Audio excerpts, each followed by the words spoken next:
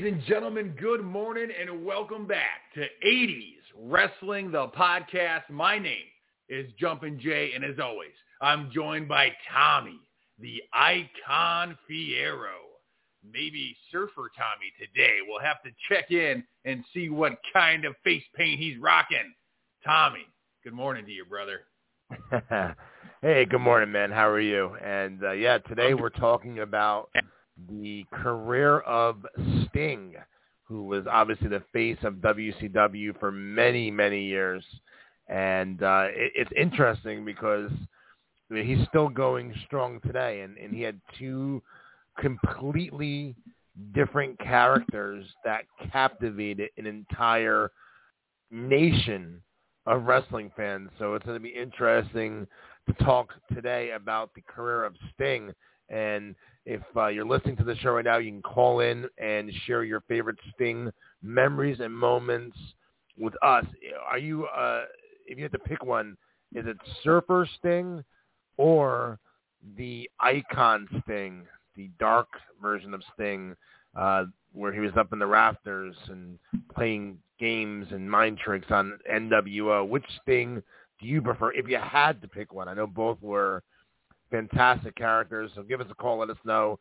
Area code is 516-595-8295. Once again, that's 516-595-8295. Taking your calls live this morning here on 80s Wrestling, the podcast. But before we begin, Jumpin' Jay, a couple housekeeping items I want to bring up here at the top of the show.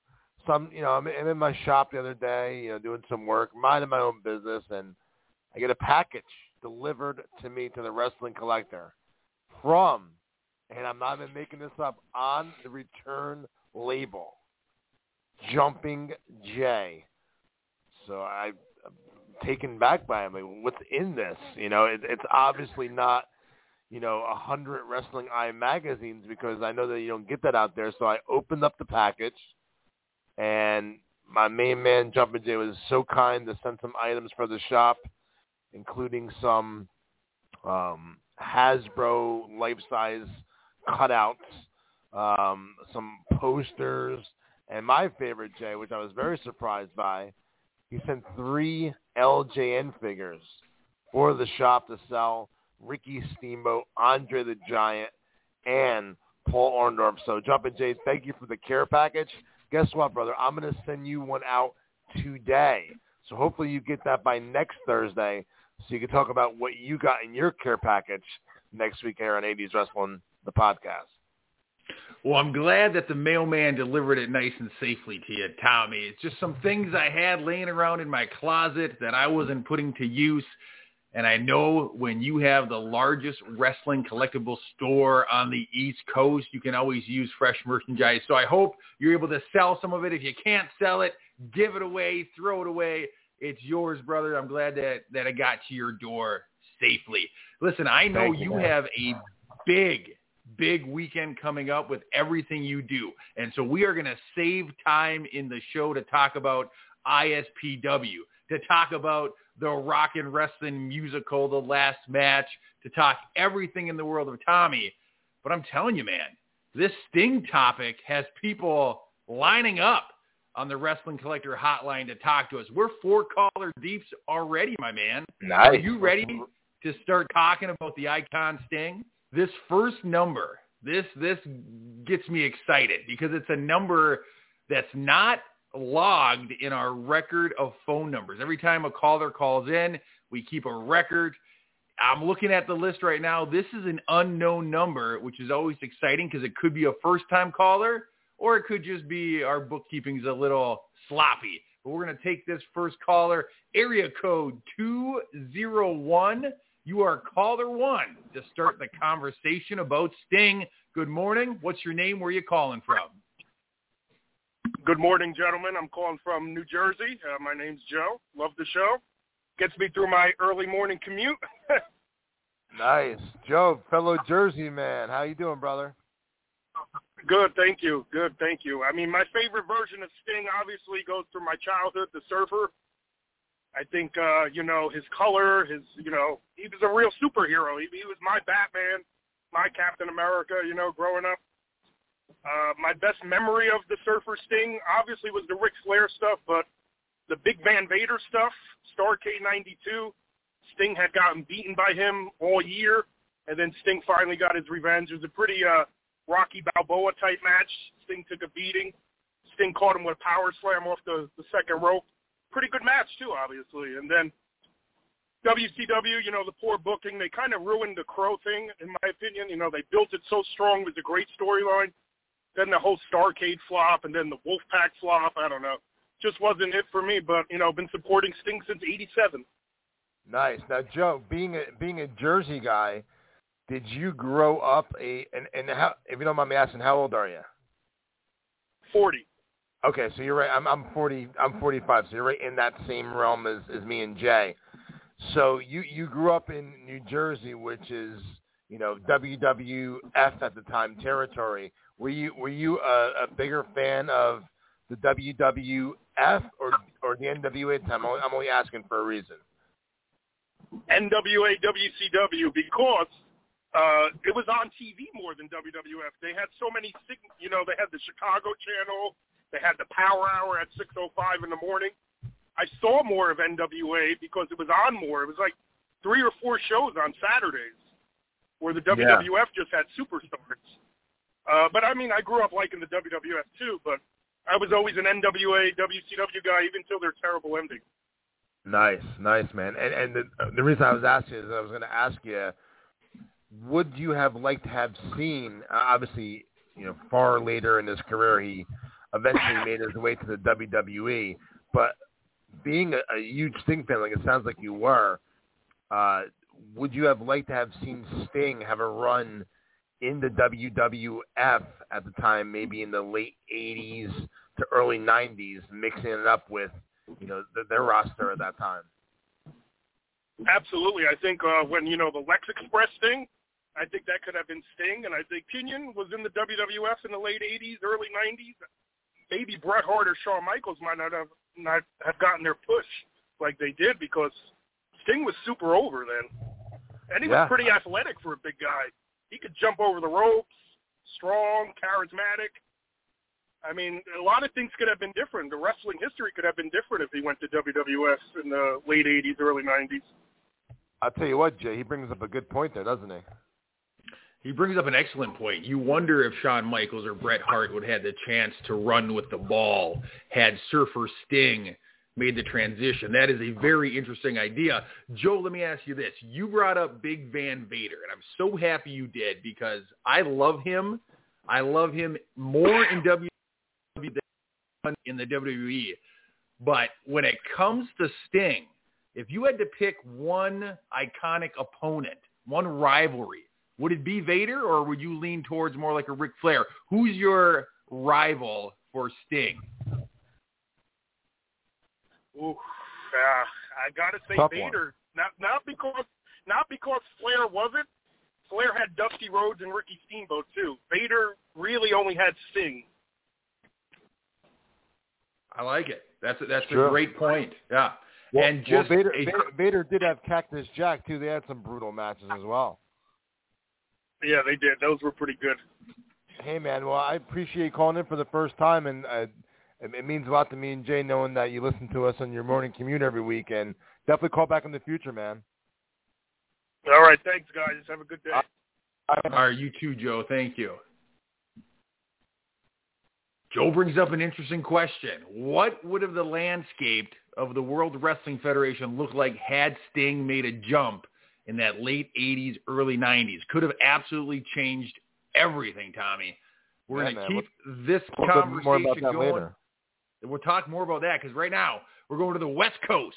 Somebody who might have had a little surfing in his own lifetime. We're talking about longtime caller, friend of the show, Babyface Brian. Good morning, sir. Jumpin' Jay, Icon Tommy Fierro, talking Sting today. Fun stuff. Yeah, man. How are you today?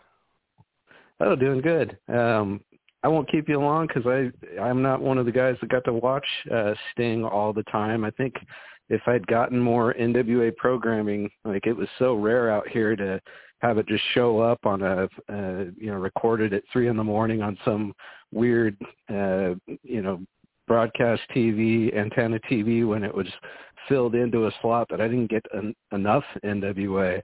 But, man, I could see myself jumping on the Sting train in a hurry if I got more of that. And like Joe said before, I think if he was in WWF, he would have shot to the moon. He and Ultimate Warrior coming up at the same time, being the same age. They were born like 3 months apart, something like that. Sting, when you look back on it, he was definitely the more polished performer. He could do, like Joe said, jump over the top rope. He could do drop kicks that Warrior did him every once in a while, but Sting, he had the military press like Warrior did. He was fantastic in the ring. It's just the presentation in NWA versus WCW was so different. Warrior blew himself up running to the ring, getting the crowd excited, but Sting could go 45 minutes with Flair and carry a long match like that. And the interviews were so different. With the WWF, they kept the interviews on a pretty tight schedule. It'd be a minute and a half, 2 minutes, and Warrior, of course, had rambling interviews. You weren't sure exactly what he was talking about. Sting, it seemed like he just let guys say whatever they wanted, and so his interviews, they weren't polished, but you could tell he had charisma, and he was speaking from the heart every time, and it's something where that guy was and is a true performer who's been doing it for 37 years now. So all the respect in the world to Sting, and if I had to choose, I would go with Surfer Sting, just from being the guy I first saw in the magazines and got to see very little bit, and my favorite Sting memory as far as the stuff I watched back is probably that Clash of the Champions where they ran head to head against WWF for WrestleMania 4, and really elevated Sting to main event status by having the time limit draw against Ric Flair, and just brought him up from being a UWF guy that came over in late '87 to NWA, brought him up to that main event status, and it just took off from there. Brian, I know you're a huge LJN wrestling figure guy. I'm wondering, is there any old school Surfer figure in your collection of stuff? No, I wish I had some of the Galoobs. I bet Tommy has them through the store every once in a while. I think they're, a little bit smaller than the LJNs. I'm looking at a Ric Flair, Sid, and Barry Windham right now. Oh, that's 3 classic figures. The Ric Flair and the Sting. If you had Sting, but Ric Flair would be on my list of guys that I'd want to have. Barry Windham, of course. Sid to a lesser extent, but if I had to pick 2, it'd probably be Flair and Sting would be top of the list for those Galoob figures. And yeah, right. I was wondering. I've been wondering what Jay has added to the LJN collection. If he had doubles of the ones that the Steamboat and the Andre that he sent, and the Orndorff that he sent you, or if he's decided to stop collecting them. I know a few months ago, he got a real nice Harley race, so I wasn't sure if Jumpin' Jay had added any LJNs to the collection lately. Well, I appreciate you asking. And the figures I sent to Tommy were doubles in my collection. Sometimes when you buy them off eBay, they'll come in, you can buy, maybe you only want one figure, but the guy's selling it as a 3-pack, so you buy it. And so I sent Tommy some doubles. The most recent figure I added was a Bret the Hitman. I was super excited to add Hitman. I had Jim the Anvil, so I added Bret Hart. And then heartbreaking, I lost an eBay bid for a Big Boss Man about a week and a half ago that still haunts my dreams. How much was it going for? I mean, how much did it end at, and what was your bid? On the Big Boss Man? Yeah. It's a very sought-after figure, and this eBay auction was extremely underpriced, okay? So I waited, and I waited, and I waited till there was about 2 minutes left, The current bid was just over $100, so I put in $135 for a Boss Man. I think that's a very nice price. It ended up selling for something that's so cheap. In the last 30 seconds, it got up over $300 in a blink of an eye. People were just waiting and waiting for it to get close to the end, and then they sniped it at over $300. It just blew up at the end. Did it have a nightstick? Even $300 is a decent price for it. It is. It did not have the nightstick, and it wasn't mint by any means, but it would have been just fine for my collection. Yeah, if it had the original nightstick, I could see it easily going for twice that. I jumped in and completed my collection pretty much in 2015, 2016, and Boss Man back then you could get them for between 100 and 150, and now all those LJNs have just shot up, through the roof. And so I'm still looking for a Roddy Piper with the actual brown boots. I don't have one of those, so if you see one of those, Tommy, let me know. So do you collect all? This is off topic, but do you collect all the variants? Like I have two Jesse Venturas. One has like a blonde mustache, the other one more of a brown mustache. Do you collect variants, or is it just you collect one of each figure? I've got most of the variants, so I don't have. I don't have B. Brian Blair without stripes on his trunks. I don't have the Roddy with the brown boots. I've got the Hart Foundation with the pink tights. I don't have the Hart Foundation with the purple tights. Sure. So there's a few of them that I don't have. I've got Greg Valentine with and without a belly button. I've got some weird stuff. And so there's a ton of variants. I don't have Terry Funk with his white teeth showing. I have just the standard Terry Funk. So a lot of variants, but don't have them. Like I say, the price has shot up so much it's a little rough to jump into it, as you know. Yes, absolutely it is. Well, thank you, Brian, for calling in, sharing us your memories of Sting and talking LJNs, because I love talking LJNs.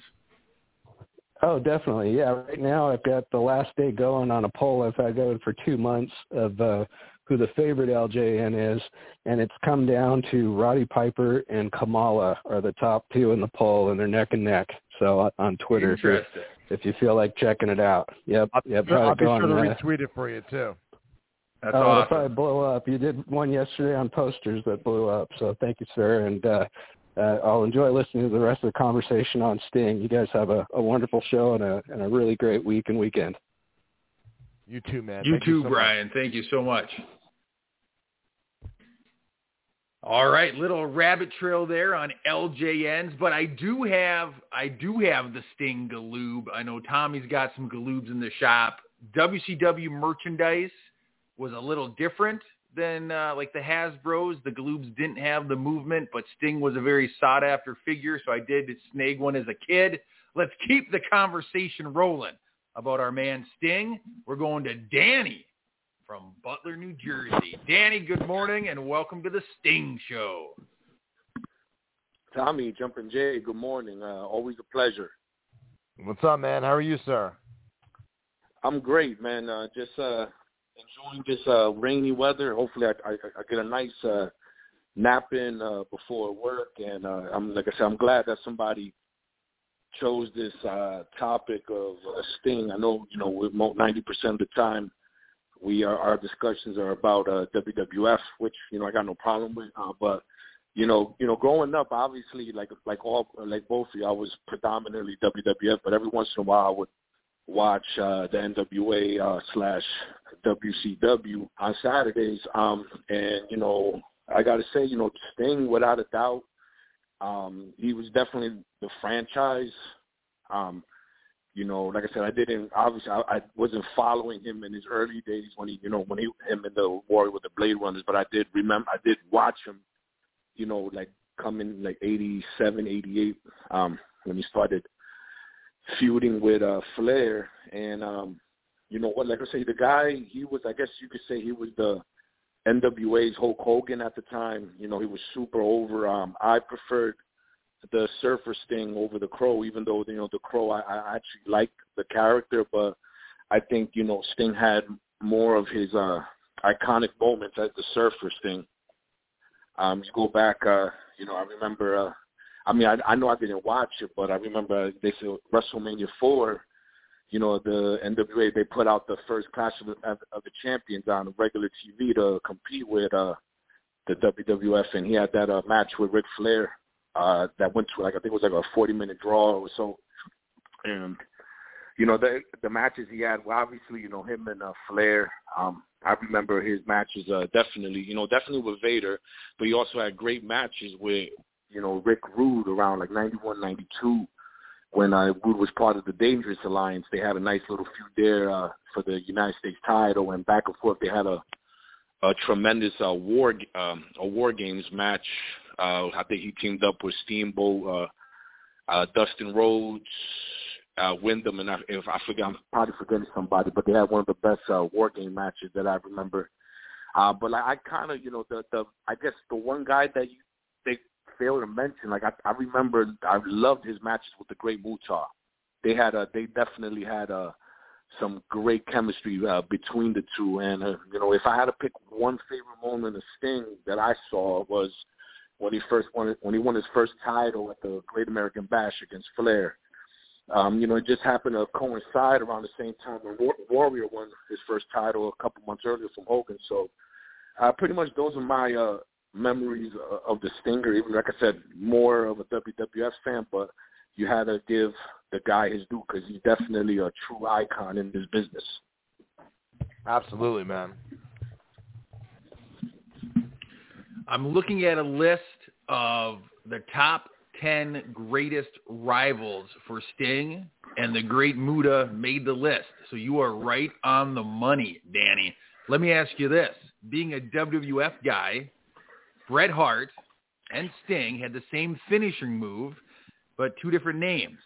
So in your mind, is that move the sharpshooter, or is it the Scorpion Deathlock? Where do you fall? If I gotta call it like it is, I mean, Sting, I'm almost certain that he was using that before Bret, because I know Bret didn't break out as a singles competitor till I think after WrestleMania 7 when they lost the titles to the Nasty Boys, and I'm pretty sure Sting was using that before Bret. I don't remember Bret using that match that move as a tag team competitor. So to play it fair, I mean, both, they're both over, but I'll have to call it the Scorpion Deathlock. I respect that you brought some facts into your answer. You are probably absolutely correct that Sting probably used it first, and that Bret Hart borrowed it and maybe renamed it. And so the fact that you backed it up with information, I got to respect the answer. Listen, man, no respect to Bret. Bret's probably my favorite wrestler, but as far as origination, I think it would have to go to the Stinger. Like I said, because he definitely had a longer, singles career. Definitely before Bret. And Sting, like I said, you always wonder what could have been if he ended up in the WWF. I'm thinking, guys, when he, I would believe that he probably stayed in the Mid-Atlantic area because of the travel, everything, I guess you could say, was a lot easier. You could probably, able to drive from town to town compared to, the schedule that the WWF had, going cross country all the time. I guess you could say that, that's probably the reason why he stayed behind, and probably, if you watched the WWE Legends on A&E, that's probably the reason why Lex Luger didn't work out the way they expected him, because probably, he just couldn't handle the travel, and he ends up going back to WCW. So if I had to pick a reason, I mean, obviously I think he was loyal at first, but he probably just didn't want to have that hectic schedule. He probably wasn't built or wired as everybody else was. But, regardless of not, he definitely was an icon and, one of the greats of all time. Absolutely. And he was the face of WCW, late 80s, early 90s. And so I don't know why anyone would walk away from that. It's kind of a big fish in a smaller pond situation. He was the man. And if he would have joined WWF, you could argue that he would just been one more superstar on the roster and not the superstar on the roster. So I don't fault him at all for hanging right where he was. Absolutely. Like I said, the guy, like you said, he, when I look at Sting, I kind of, compare him to the Warrior when they had, their moments. When you think about Sting, you think about the Warrior, you think about the face paint and what it brings to that character. And I think when you have that, you have that face paint on, especially when you have a big moment, when he wins his first title, you look at the character and you look at the face paint when it's completely off. You see the real person, in triumph. And just like the Warrior in WrestleMania 6, I kind of compare those two because that was their first big moments, knowing that they finally arrived. And, like I said, that's the iconic moments, those moments that are frozen in time that you remember. You look at the paint, but it's the paint. Once that paint is faded off, you actually see the real person, the emotion, of that moment, and that they're the moment in the sun, kind of say, to, show that they finally arrived. And say it was that Sting. He was great. I loved Sting, even though I was a WWF guy. He would always be one of my favorites of all time, without a doubt. Well said, Danny. Thank you so much, brother, for calling in and continuing the conversation. We really greatly appreciate it. Yeah, man. Thank you very much. It's funny, Jay, to hear, because Danny's a WWF guy like we are. So us all talking about a WCW guy, it's different. I like the change. We have to do some more NWA/WCW episodes in the future. Well, like I said, it's part of wrestling. It's like I said, there was a, even though the WWF won, the ratings and they were more popular, you got to give the NWA credit. Like I said, they you look at WWF. Absolutely. They were more of a, like I said, WWF was more about the entertainment and the gimmicks, when the NWA at that time, before it was WCW, was more about the in-ring performance and whatnot. It wasn't as much as a cartoon gimmick, but like I said, they, I guess everything works out one way or another, and those stars, they made it work, and Sting, Sting was definitely no exception in that era. Yeah, man. Well, thanks so much for calling, man. We'll talk to you next week. All right, guys. You guys take it easy. Have a great weekend. You too, bro. Thank you so much, man.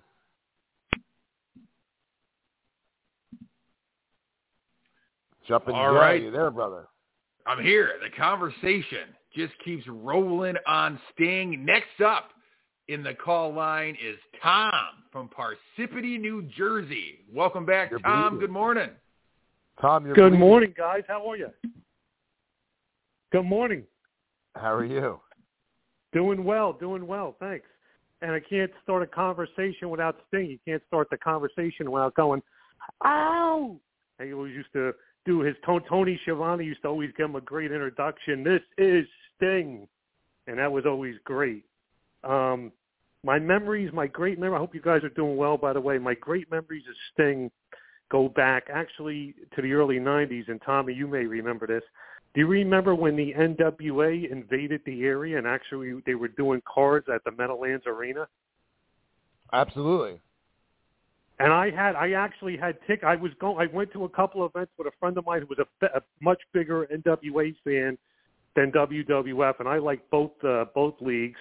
But I was a fan of both leagues. But we had tickets to go see a show, and it was I think it was in February of '91. I'm trying to remember. And it was Flair against Sting and I think Sting was the champion, and he ended up dropping the title to Flair. But unfortunately, we got hit with a blizzard that day on the East Coast, and we could not get to the arena. So I was so disappointed because there was going to be. We knew there was going to be a title change. Hold on, real quick. I don't mean to cut you off. Let me set the stage. I had tickets for that same show, and I couldn't go either because of the blizzard. So I remember it very well. So you remember that day? I had tickets for the same show. My mom wouldn't take me, and Sting won the title that night. Well, that's the thing with us too. Yep. We were teenagers. My friend Chris and the town we were living at the time. We were about a half an hour away from the Meadowlands Arena, and my mom and his parents are like, "There's no way we're giving you the car. It's like a foot of snow. You'll never make it to the Meadowlands. You're gonna get stuck." And we were so disappointed because we tried by hook or crook to get there because we were such big wrestling fans, and we were so disappointed. But that's amazing that you remember that day vividly. That was like 91. That's crazy. Yep, and listen to this. Not only that, but let me see if you remember this. Now you live Parsippany, so you're only about. But at the time I was living in Bloomfield. Okay, so I mean you're neighbors with me pretty much, right? So the next day, you remember this very well. Is back then all the local newspapers in New Jersey, wrestling was always in the sports section. They would always do articles pre and post match. I remember the newspaper the next day. I got to the sports section to see what the results were, and it said that Sting captured the NWA title, and I couldn't believe. I can't fucking believe I missed this. I know. You know what? We were so disappointed because we had heard that there was going to be a title change, and that would have been great to be there because I've been to many matches, pay-per-views over the years and everything. It would have been great to see a world title change. I've seen the tag team belts change hands, the Intercontinental, the U.S., all different belts, but that would have been great to see that. Yeah, man. So that's amazing that you remember that. I can't believe you remember that day vividly. It was like we got hit with like 2 feet of snow that day. Yep, we had tickets. Me and my mom was taking me, and like I said, I couldn't believe the next day I looked in the newspaper and it said Sting won the title. I'm like, I can't. Yeah. I was so upset. Upset. And I just want to give a shout out to the Brain. I love listening to his checking him out on Twitter, and he knows so much about wrestling. And also, Danny from Butler hit the nail on the head when he said that one of Sting's best feuds were against the Great Muta. Great Muta and him had such great matches; they were tremendous. Oh yeah. And I remember a feud that Sting had in the early '90s against Cactus Jack, which was really good. Absolutely. Yeah, man. He had a really good, a crazy feud with Cactus Jack Manson. It was excellent. And Sting just checked all the boxes. Unlike the Ultimate Warrior, Sting, he looked good. He was muscular. He was tanned up. The NWA used to always, say he was from Venice Beach, California. I guess that was a little dig to Hulk Hogan in the WWF. But he spoke well. He always looked good. He always color coordinated his costumes. Like I remember when the NWA Jumpin' Jay had the Great American Bash in early July. That was one of their big pay-per-views. Sting would come out with like red, white, and blue jacket and tights, and his face paint would be red, white, and blue. So he was super cool. I love Surfer Sting. I think he was just tremendous. He was awesome. Yeah, man, I agree. I would 100% and he had that move. And I know last week you spoke about with King Kong Bundy, how Bundy had the splash. Sting, before he did the Scorpion leg lock, always used to set his opponents up with the Stinger splash, which was great. It was great. He had a fantastic moveset, a fantastic look, and on that same list of rivalries, Mick Foley's on there. So you're hitting the nail on the head, and Mick Foley credits Sting as helping put him on the map as far as what he could do in the ring. Back then he was Cactus Jack, of course, but he made the list of top rivals for Sting, so you're right on the money, Tom. Wow. That's right. That's great, guys. That's great.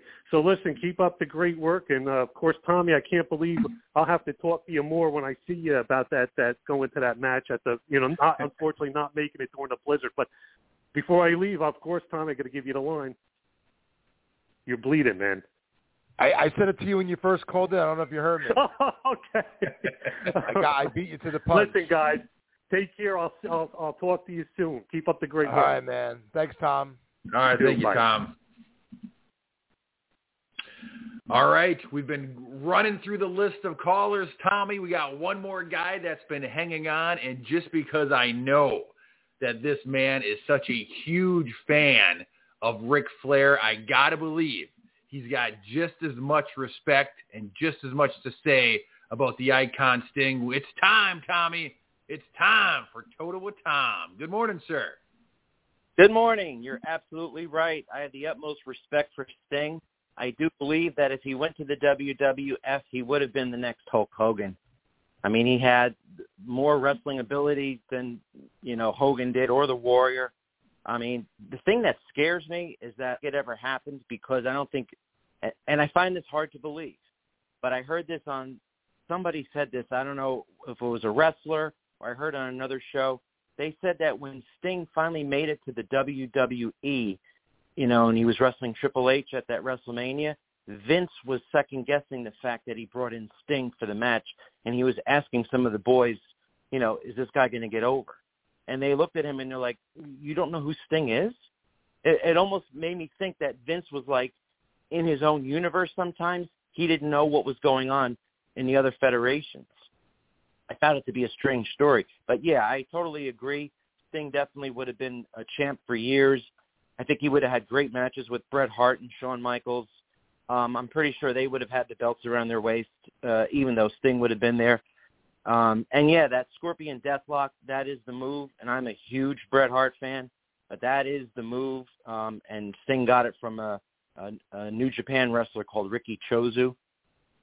For all you Japanese wrestling fans out there, he's the one who invented it. And then I wanted to say that Joe, who called in earlier today, first caller, right? First-time caller. He's already the second most intelligent listener now to this show because I pretty much agreed with everything he said. So I hope I get to hear from him more in the next few weeks. And then lastly, I want to touch on that show at the Meadowlands that you were just talking with Tom from Parsippany. Yeah, I had tickets for that one as well, and the weather was obviously the reason I didn't make it. They weren't going to drop the title originally that night. It was supposed to be Sting was going to keep the belt, but because there was 700 or 1,000 people that wound up going to the Meadowlands, they actually did give Flair the belt.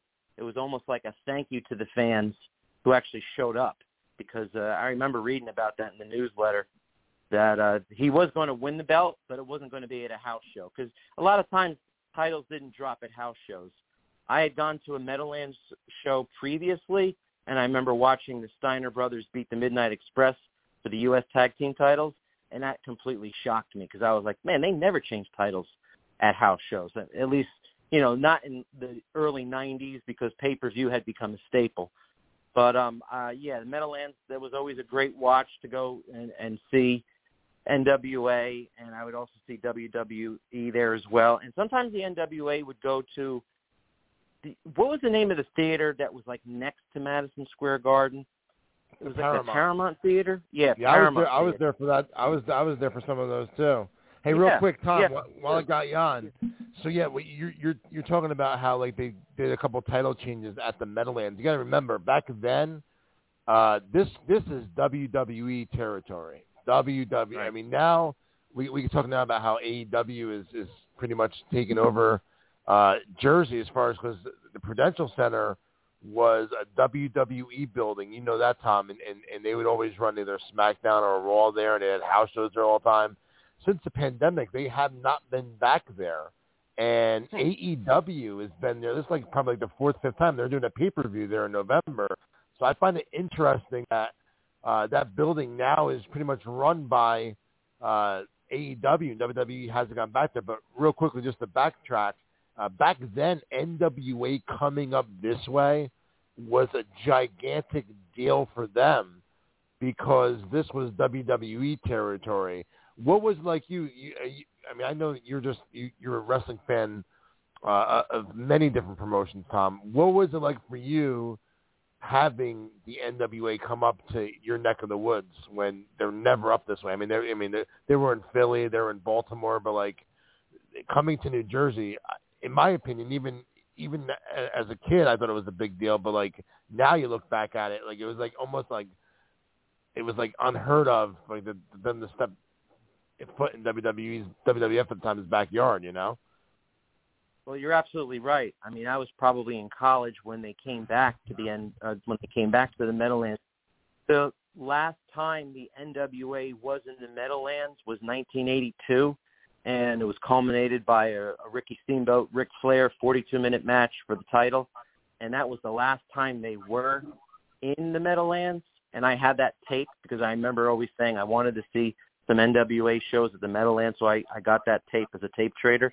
And when they came back, and I think it was like 1989, maybe 88, I forget, 88, 89, when they came back, I was very excited to go see them. And I tried to go to all the shows. As I said, I saw Mean Mark, who later went on to become The Undertaker. You know, I saw him wrestle there first. I saw the Steiner brothers win the U.S. Tag Team titles. I'm pretty sure I saw Flair in the main event. Or Sting in the main event. My memory doesn't really, I don't really remember. I'd have to see the whole card just to remember. I saw Ron Simmons as the WCW champ. I saw him defend, I think it was at that Paramount Theater. Oh, yeah, I mean, like, I was a big, huge fan. And I've said this before on the show. The NWA was more about wrestling, and the WWF was more about, like, the entertainment, much like it is today with AEW. So now, I was going to go to the AEW show, Tommy. I was going to get tickets for the Prudential Center, but I kind of have a in my mouth after what happened a few weeks ago after their last pay-per-view, and I decided not to do it. I just said, you know, until Tony Khan gets his house in order, I just can't see myself spending money and going to that event. I don't even think I'm going to buy it on pay-per-view, to be honest. I mean, and I'm a big MJF fan as well. But I just don't like the direction they're going in and what's happened. And I know he has no control over some of that stuff. But last night's show from Arthur Ashe Stadium was hot. It was a great crowd, and a lot of stuff was happening, you know, and that's great. And I'm happy for it. And WWE had a tremendous show in Cardiff, 60,000 plus, hot show. Wrestling's definitely on the uptrend, and the independents are hot as well. Yeah, man. Well, listen, thank you very much for calling as always, and we will see you tomorrow night at the King of ISPW tournament taking place at the Totowa PAL in Totowa, New Jersey, an 8-man, one-night tournament to crown the King of ISPW. Well, I got you on the line real quick, just to let you know, in the tournament itself will be Alpha Jr., the Superstar, Danny Morrison, Bull James, LSG, Sean Donovan, Rick Recon, Trax, and Michael Mars. Who are you picking? I know you said so on Facebook, but here on the podcast, so someone else hears when we run down the results next week to see if you were right. Who is going to be the king of ISPW? Well, I told you a couple weeks ago at the Wrestling Collector, I'm going to bring some signs to the arena, and I have one sign which says King Recon. There you go, King Recon, Rick Recon. Totowa Tom is predicting to become the first king of ISPW once again tomorrow night, 7:30 p.m. bell time, Totowa, PAL, Totowa, New Jersey. Enzo Amore, the real one, will be in the house along with Bill DeMott, who will actually be presenting the winner of the tournament with a cape and crown. So I'm looking forward to it tomorrow, man. We'll see you there, Tom. Thank you so much. Most definitely, and hopefully I'll see you on Monday, too. Yeah, man, I will be there, and we'll talk about that as well. The Last Match musical, pro wrestling rock musical, is going to be in New Jersey this coming Monday. We'll talk about that momentarily. Tom, thank you so much, brother. I hope the guy from Canada calls, because this was his topic. He's on hold right now. He's on hold right now, brother. Hold right now, waiting. So we're going to get to him. Tom, thank you as always. And up next, the man created this topic.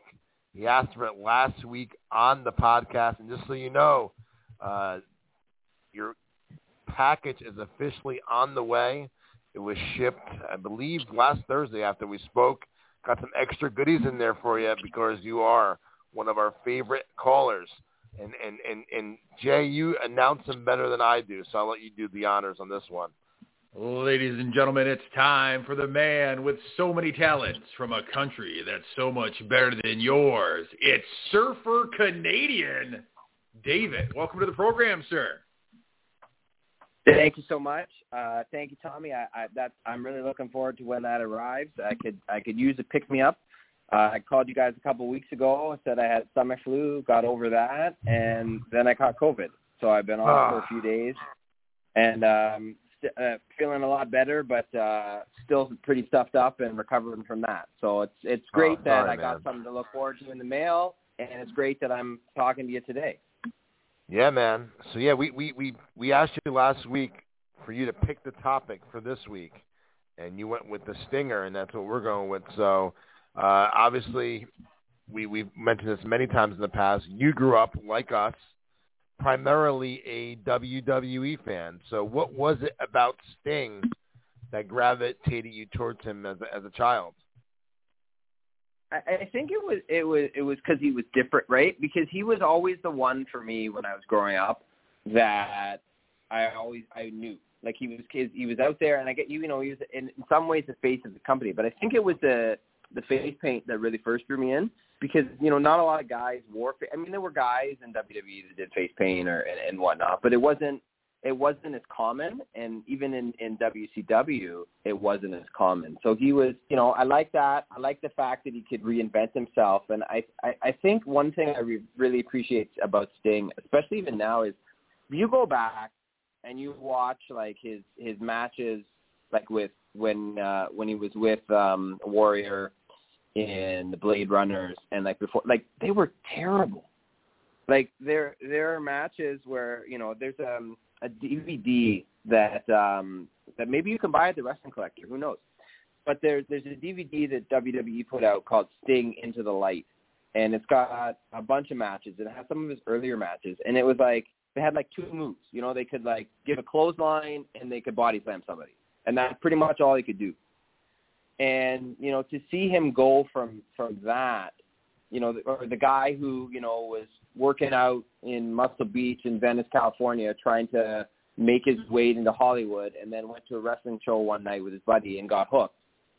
To see him come from that to like what he became, and the star that he became, and someone who worked at his craft as much as he did to get better and to become sort of one of the household names. Like even Sting was a name, right? And that's the thing. Whether you watched WCW, NWA, or you didn't, you knew who Sting was, right? He was one of those guys that, yes, I was a WWE guy, but I knew who he was, and because of that, I paid attention to him.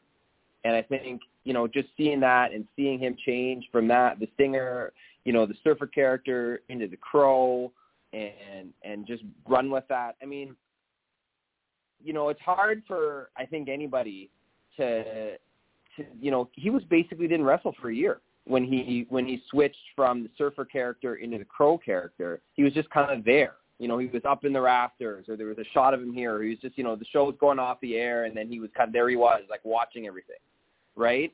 And the build that he got, like it's just, I'm a huge fan of the wrestler, but and what he's overcome in his personal life. I'm a huge fan of the man. Like I have a lot of respect for Sting, and it's always somebody who's I've always been drawn towards as a character and as a wrestler. Nice, man. Sorry, that was never a rant. My apologies.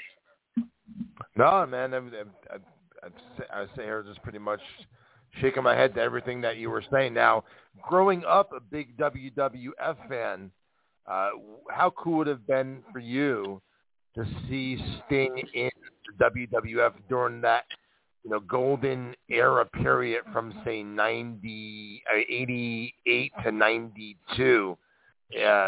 What would have been your dream situation, being a big Sting fan, of having him debut? And I know I'm putting you on the spot to book this on the fly, but sometimes we got to do that, Jumpin' Jay. So real quickly, not much time to think about it.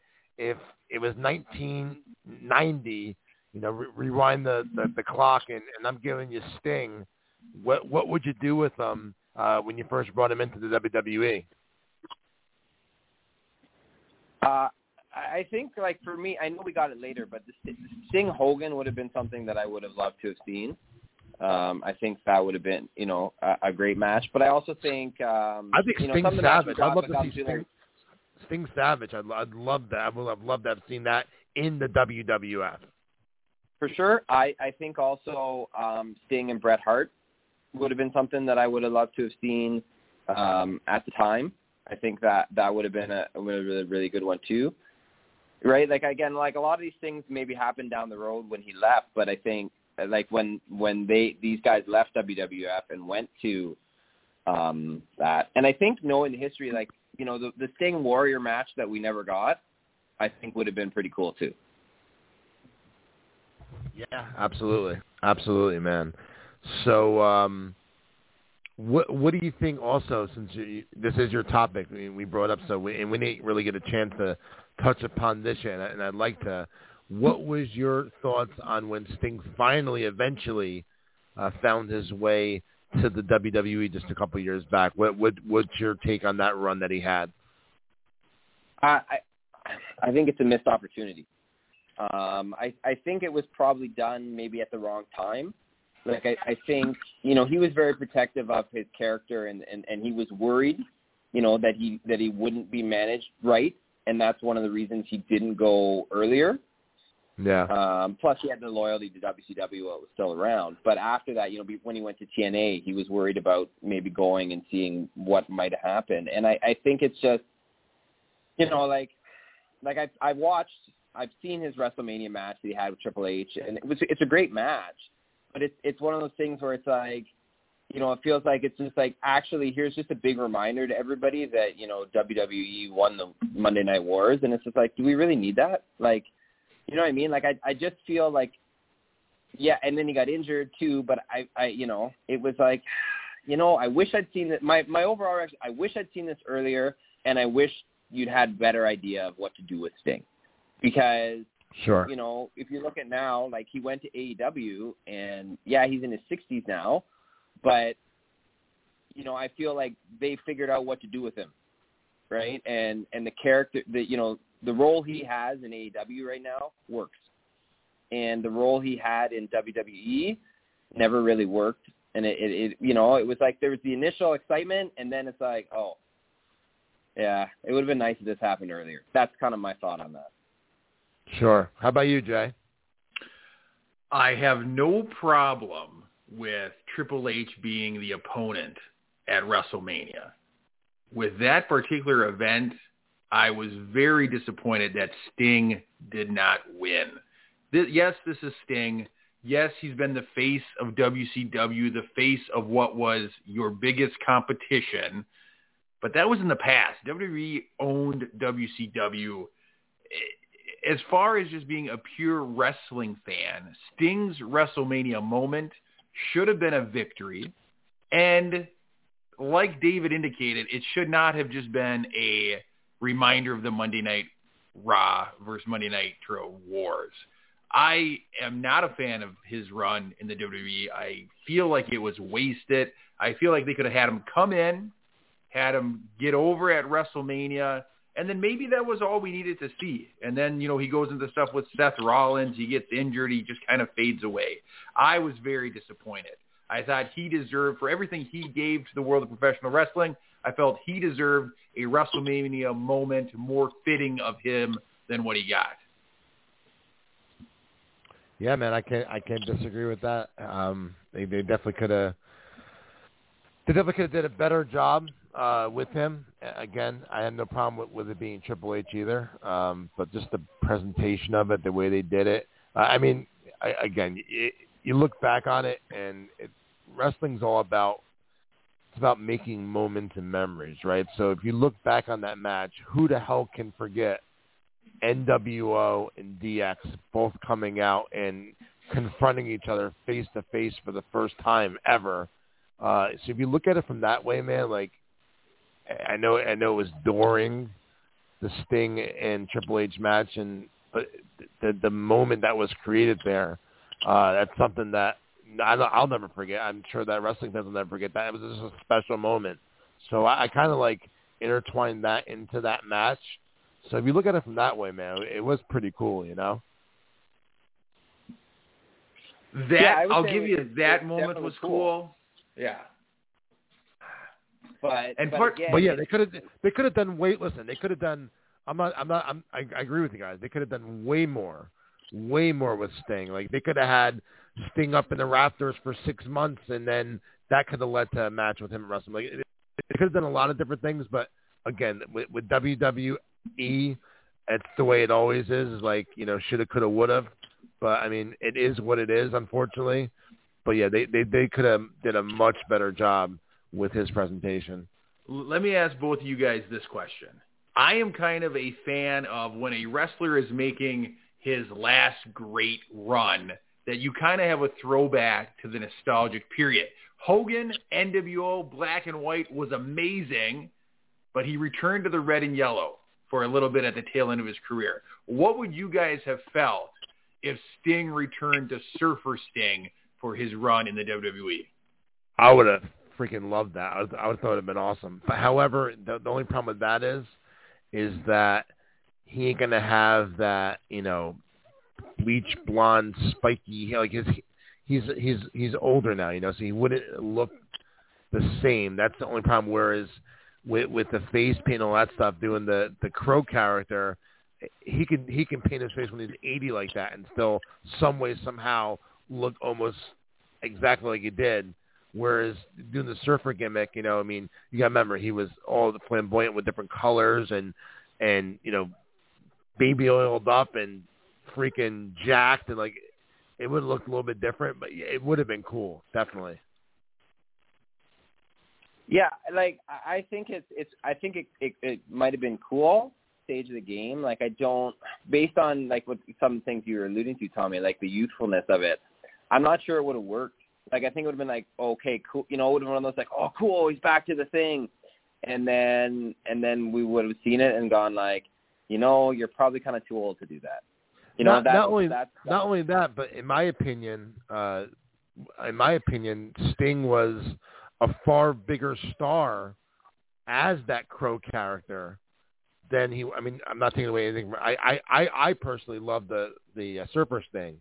But the box office, in my opinion, when he became the Crow, when Nitro was red hot right in the middle of the Monday Night War, so I agree with WWE going with that version of Sting, because that's what more people remember him as, because there was far more eyes on wrestling at that time than it was in 91, 92 when he was doing the Surfer Sting. Yeah, for sure. And one point I wanted to bring up just quick, because I heard it on an interview with him, with Sting the other day. He was one of Jim Ross's podcasts, the earlier version, before he was with Conrad Thompson. He did an interview with Sting, and one of the things he brought up, he said that the reason he started wearing face paint as the Blade Runners with Warrior, and the reason they did it was because they were hoping by doing the face paint they were going to get a run with the Road Warriors, which never actually materialized at the time. But that's why he actually painted his face, to begin with. I just thought that was kind of neat. That's interesting. That is interesting. And then both him and Warrior kept kind of on a face whim paint. to do it, and look what happened. Yeah, man, you're right.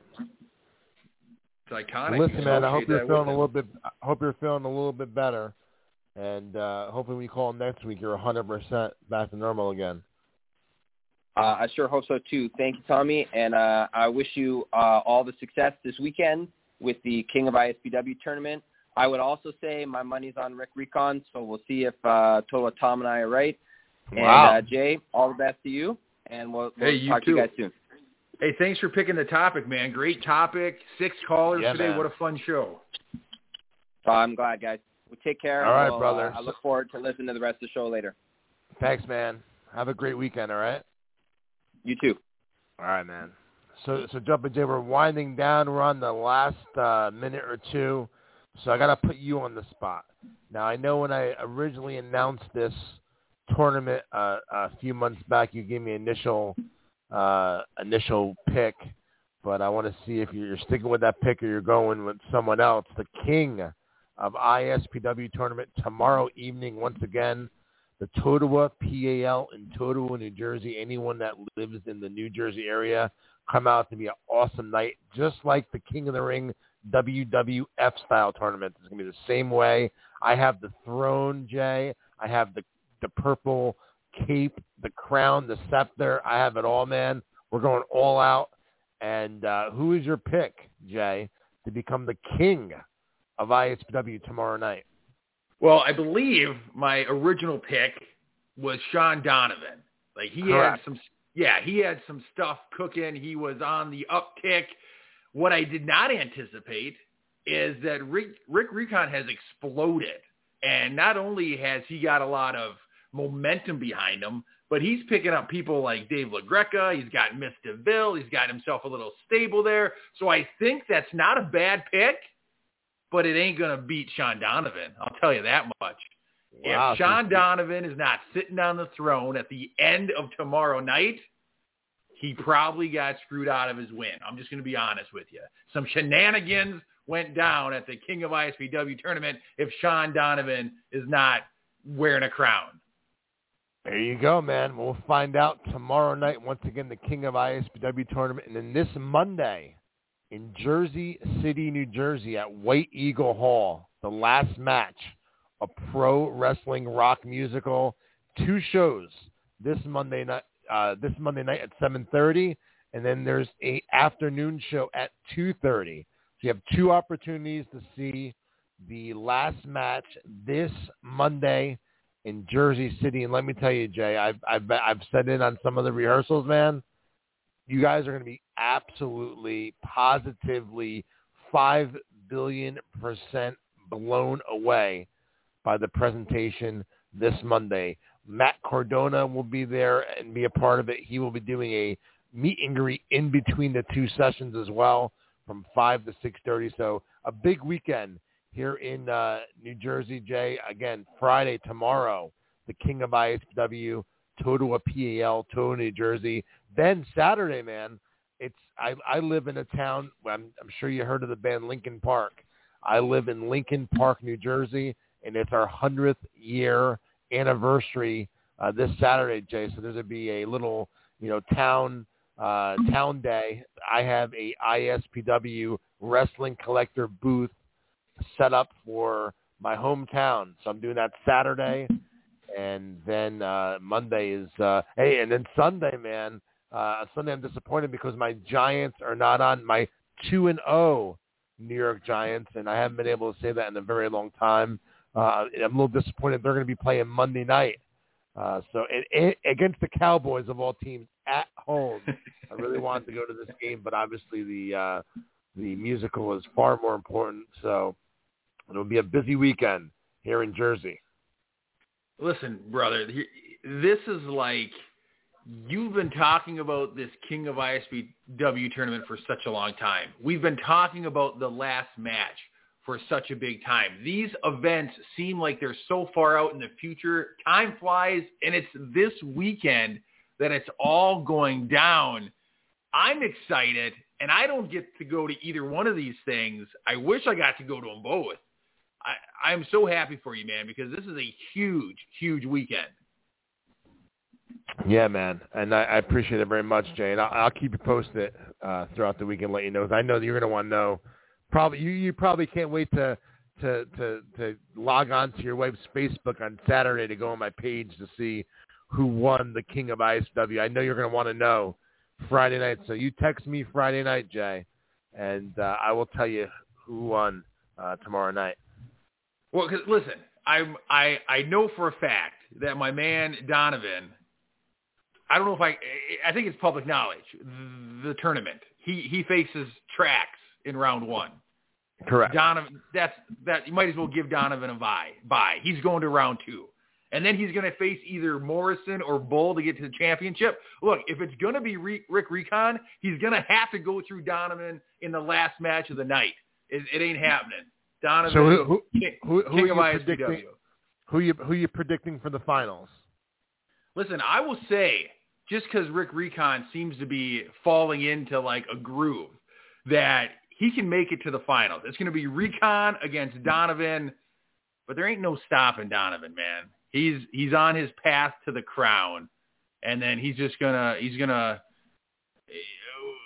he's just going to, he's going to be the Royal Donovan from now on, and he's just going to rule over ISPW until the next tournament. We'll find out tomorrow night, man. And I will let you know, Jay, tomorrow night who wins the King of ISW. So you're not sitting at the computer on Saturday morning logged in onto your wife's Facebook dying for me to post the results. I will let you know tomorrow night because I know that you're anticipating. And hopefully, all joking aside, hopefully some of the local fans in the area are anticipating as well. I know I am. Again,